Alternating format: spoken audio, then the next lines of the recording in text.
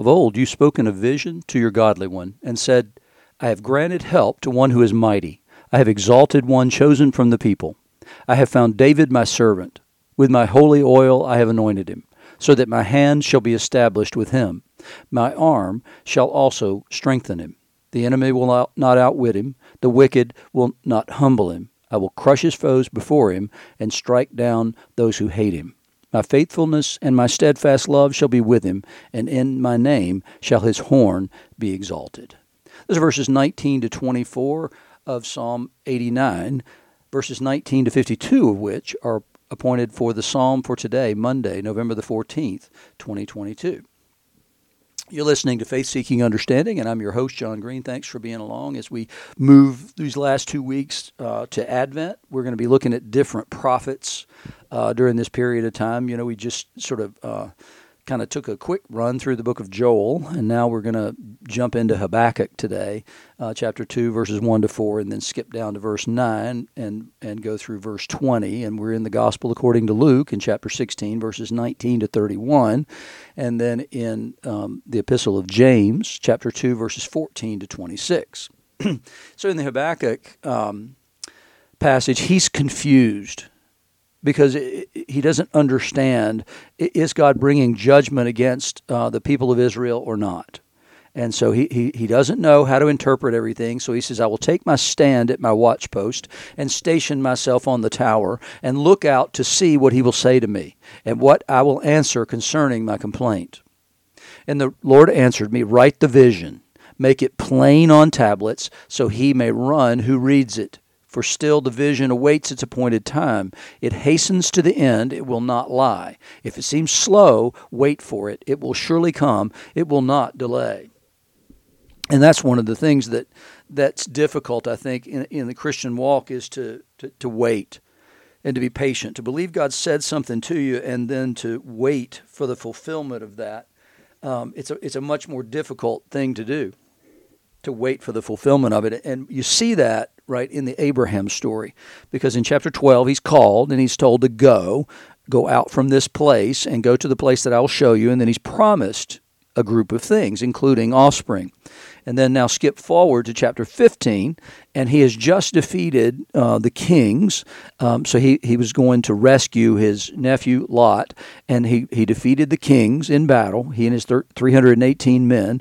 And then they come back, and the Lord says to him, I will be your shield, and your reward is very great. And Abraham's response is, well, what will you give me, seeing as you have not given me offspring yet? He's waited a long time at this point, and he's everything else has more or less come true. God's shown him the land, he's prospered him, he's given him all this stuff, has a great name. The name is established, but the problem is that there's no heir for him to pass it on to. And the Lord says, come outside, look up in the sky, count the stars if you're able to do that.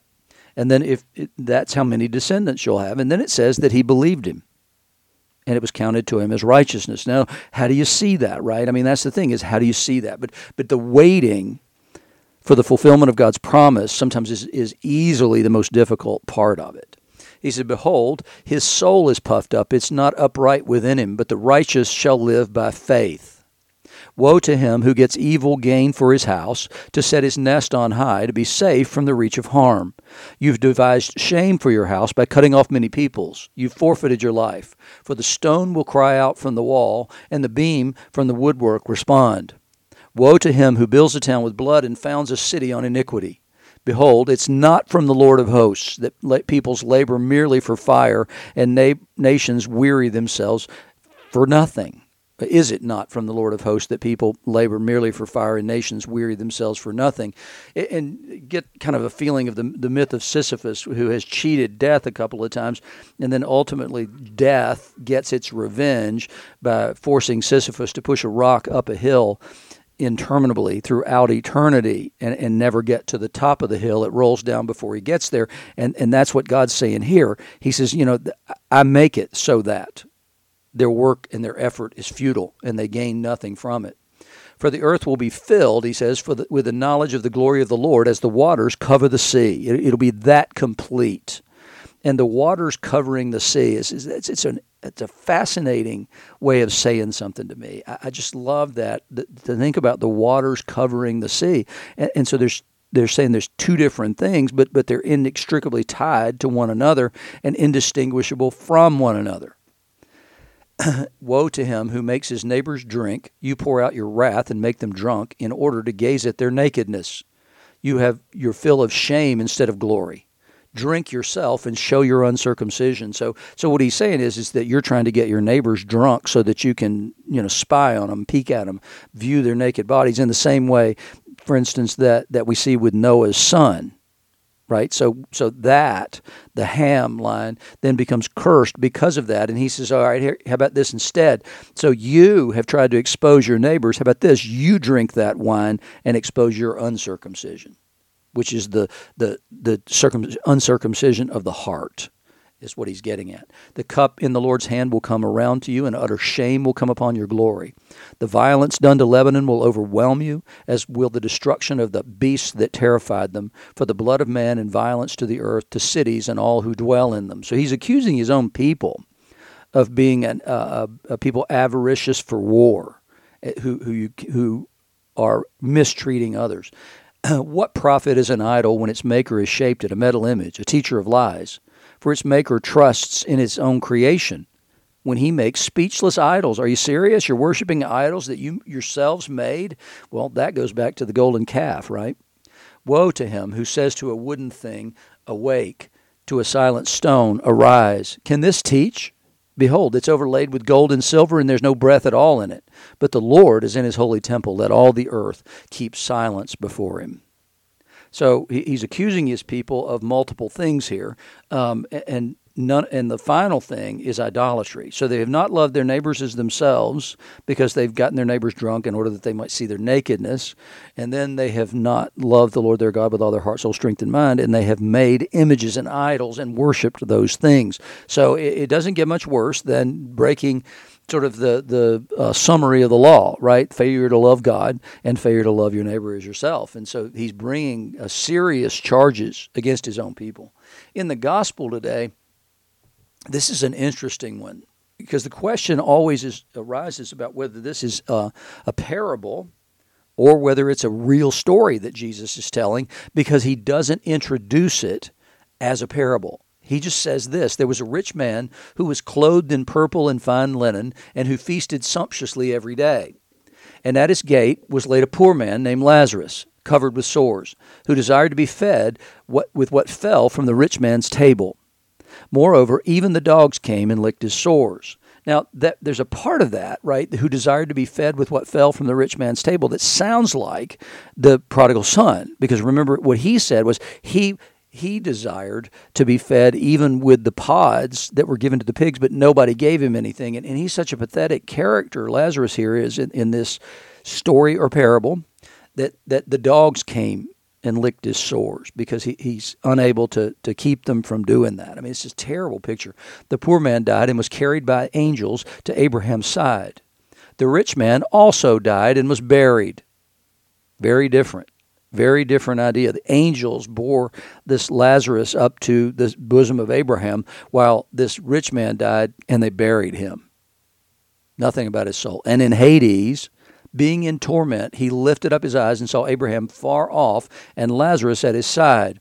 And he called out, Father Abraham, have mercy on me, and send Lazarus to dip the end of his finger in water and cool my tongue, for I'm in anguish in this flame.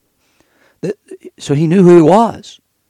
He had apparently just ignored him all his life while Lazarus was outside his gate, at his gate. He had ignored him, hadn't provided anything for him, but now he obviously knows exactly who it is when he sees him, and asks that Lazarus be given a task, and that is to help him in his hour of need. Abraham said, Child, remember that you in your lifetime received your good things, and Lazarus in like manner bad things. But now he's comforted here, and you are in anguish. I mean, I think it's pretty clear that if anybody had qualified to be the neighbor of this rich man, it would clearly have been the guy at his gate, Lazarus, and yet he ignored him. So you had all your good things then, and you chose to keep them all for yourself and ignore the idea of loving your neighbor. And so now you're stuck. You're stuck where you are. He says, and besides this, between us and you, a great chasm has been fixed in order that those who would pass from here to you may not be able, and none may cross from there to us. And he, the man, said, then I beg you, Father, to send him, Lazarus, to my father's house, for I have 5 brothers, so that he may warn them, lest they also come into this place of torment. I mean, there's something noble about that request, right? At least he's trying to spare his own brothers from the torment that he has. Now, he's not extending that beyond his immediate family and not asking for anyone else to receive this visitation, but it's at least noble enough that he wants his brothers to have that. But Abraham said, they have Moses and the prophets, let them hear them. And he said, no, Father Abraham, but if someone goes to them from the dead, they'll repent. Abraham said to him, if they don't hear Moses and the prophets, neither will they be convinced if someone should rise from the dead. So Jesus is laying the groundwork for the truth in the gospel. What he's saying here is that those people's hardness of heart will prevent them from actually even repenting if someone comes back from the dead to tell them this. And so, no, that the sign will be given, but they won't believe anyway. But as I said, the man, he didn't care about Lazarus in life, but he did know his name. And even in death, the only people he cares about are his family. What if he had made an appeal that said, don't just go to my brothers, but go to all my brothers and sisters? And that when Jesus reshapes the family by saying that who are the people who are my mother and brothers and fathers and sisters, they're the ones who know the will of God and do it. And so here, this guy, his circle is pretty limited. People that even now, the people he cares about is a relatively limited circle of people. And so he pleads for them to go to his brothers, and Abraham said it isn't going to make any difference. Their hearts are so hardened that even should somebody come back from the dead, they're not going to repent. And it's true. It was true in Jesus' day, and it's true today. People just don't believe it. So they're not going to believe just because somebody is claimed to have been rescued or come back from the dead and resurrected as Jesus was. So everybody will not believe that. There's a hardness of heart that comes in, and it can run in a family. I mean, you can see it again and again and again. Unless God steps in and does something, then that whole family line is going to be lost. And James talks about here the positive side of what to do, but he casts it in a negative way. So he says, what good is it, my brothers, if someone says he has faith but doesn't have works? Can that faith, parentheses, without works, save him? If a brother or sister is poorly clothed and lacking in daily food, and one of you says to him, go in peace, be warmed and filled, without giving him the things needed for the body, what good is that? So also faith by itself, if it does not have works, is dead. I wish that more pastors preached it and more Christians understood that truth that James preaches here. James is not saying that faith is worthless. He said it's not even properly called faith unless it's accompanied by works. I need to see your faith, what you believe, calls you to action. If it didn't, then the incarnation itself wouldn't make any sense. God didn't just say that he loved us. He came and he showed that he loved us. He proved himself. He proved his love. He had proved himself again and again to the Israelites. He had shown them, he took them out of Egypt. He gave them the land. He did everything in the world for them. He brought them back from Babylon. He had done all this stuff. There's no way to end the recounting of what God has done. And yet, we still ask him to prove himself again and again and again. Now, he's willing to do that, but there comes a time when you've got to stand in faith. I can't give you any more signs. You've got to just believe. There's some times that we don't have any choice except to believe. And so James says, well, somebody's going to argue about this. They're going to say, you have faith and I have works. Well, show me your faith apart from your works, and I'll show you my faith by my works. So he says, someone will say, you have faith and I have works. Well, working itself isn't good enough. You've got to work from faith. And that's one of the reasons in the Anglican world, one of the things that when you teach the articles of religion, which are sort of the 39 core beliefs of Anglicans, one of the things they say that good works before faith enters the picture are not even good, because they're not done in faith for the glory of God. They're just nice things that people do. And that's exactly what this says. If you can't show me your faith apart from your works, but I can show you my faith by my works. I can show you what I believe by what I do. It controls and rules my life. He says, you believe that God is one. You do well. Great. And remember who he's writing to here. He's writing to a Jewish community, to the diaspora. The Jewish communities dispersed across the face of the earth. And so he says, you believe that God is one and you do well. Well, that is the central tenet of Judaism. That is from the Shema. It's from Deuteronomy 6, that the Lord your God is one. It's the main thing. And he says, okay, you do that. Okay, you do well. But you know what? Here's the deal.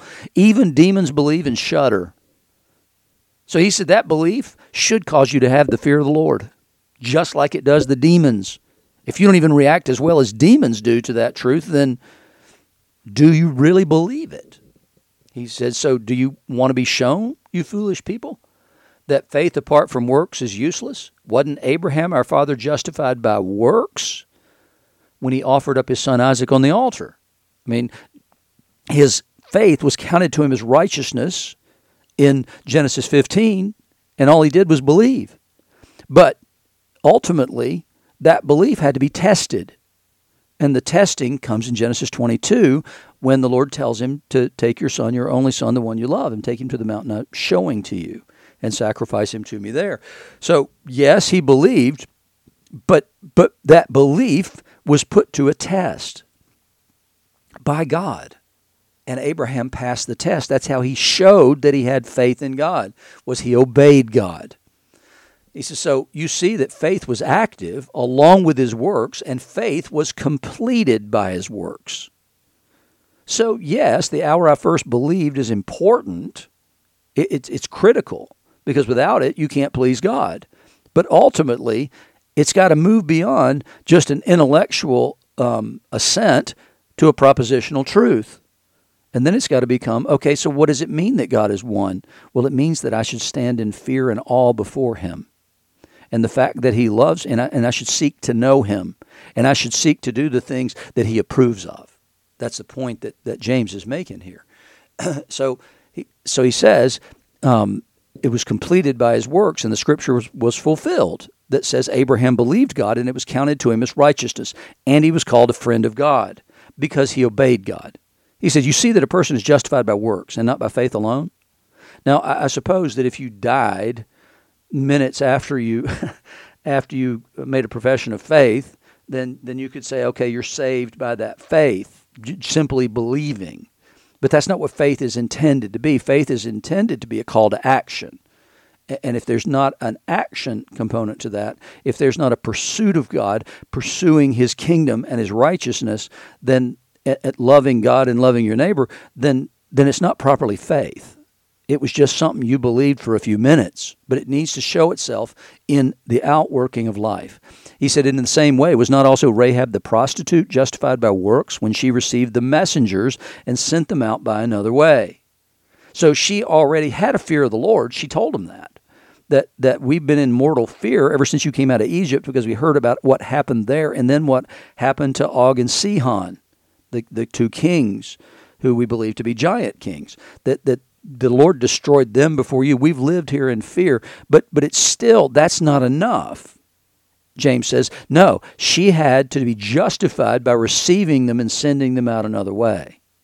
For as the body apart from the spirit is dead, so also faith apart from works is dead. And it's clear that's always been the case. Habakkuk wouldn't disagree with that at all. Paul wouldn't disagree with that at all. He's always calling his people to action.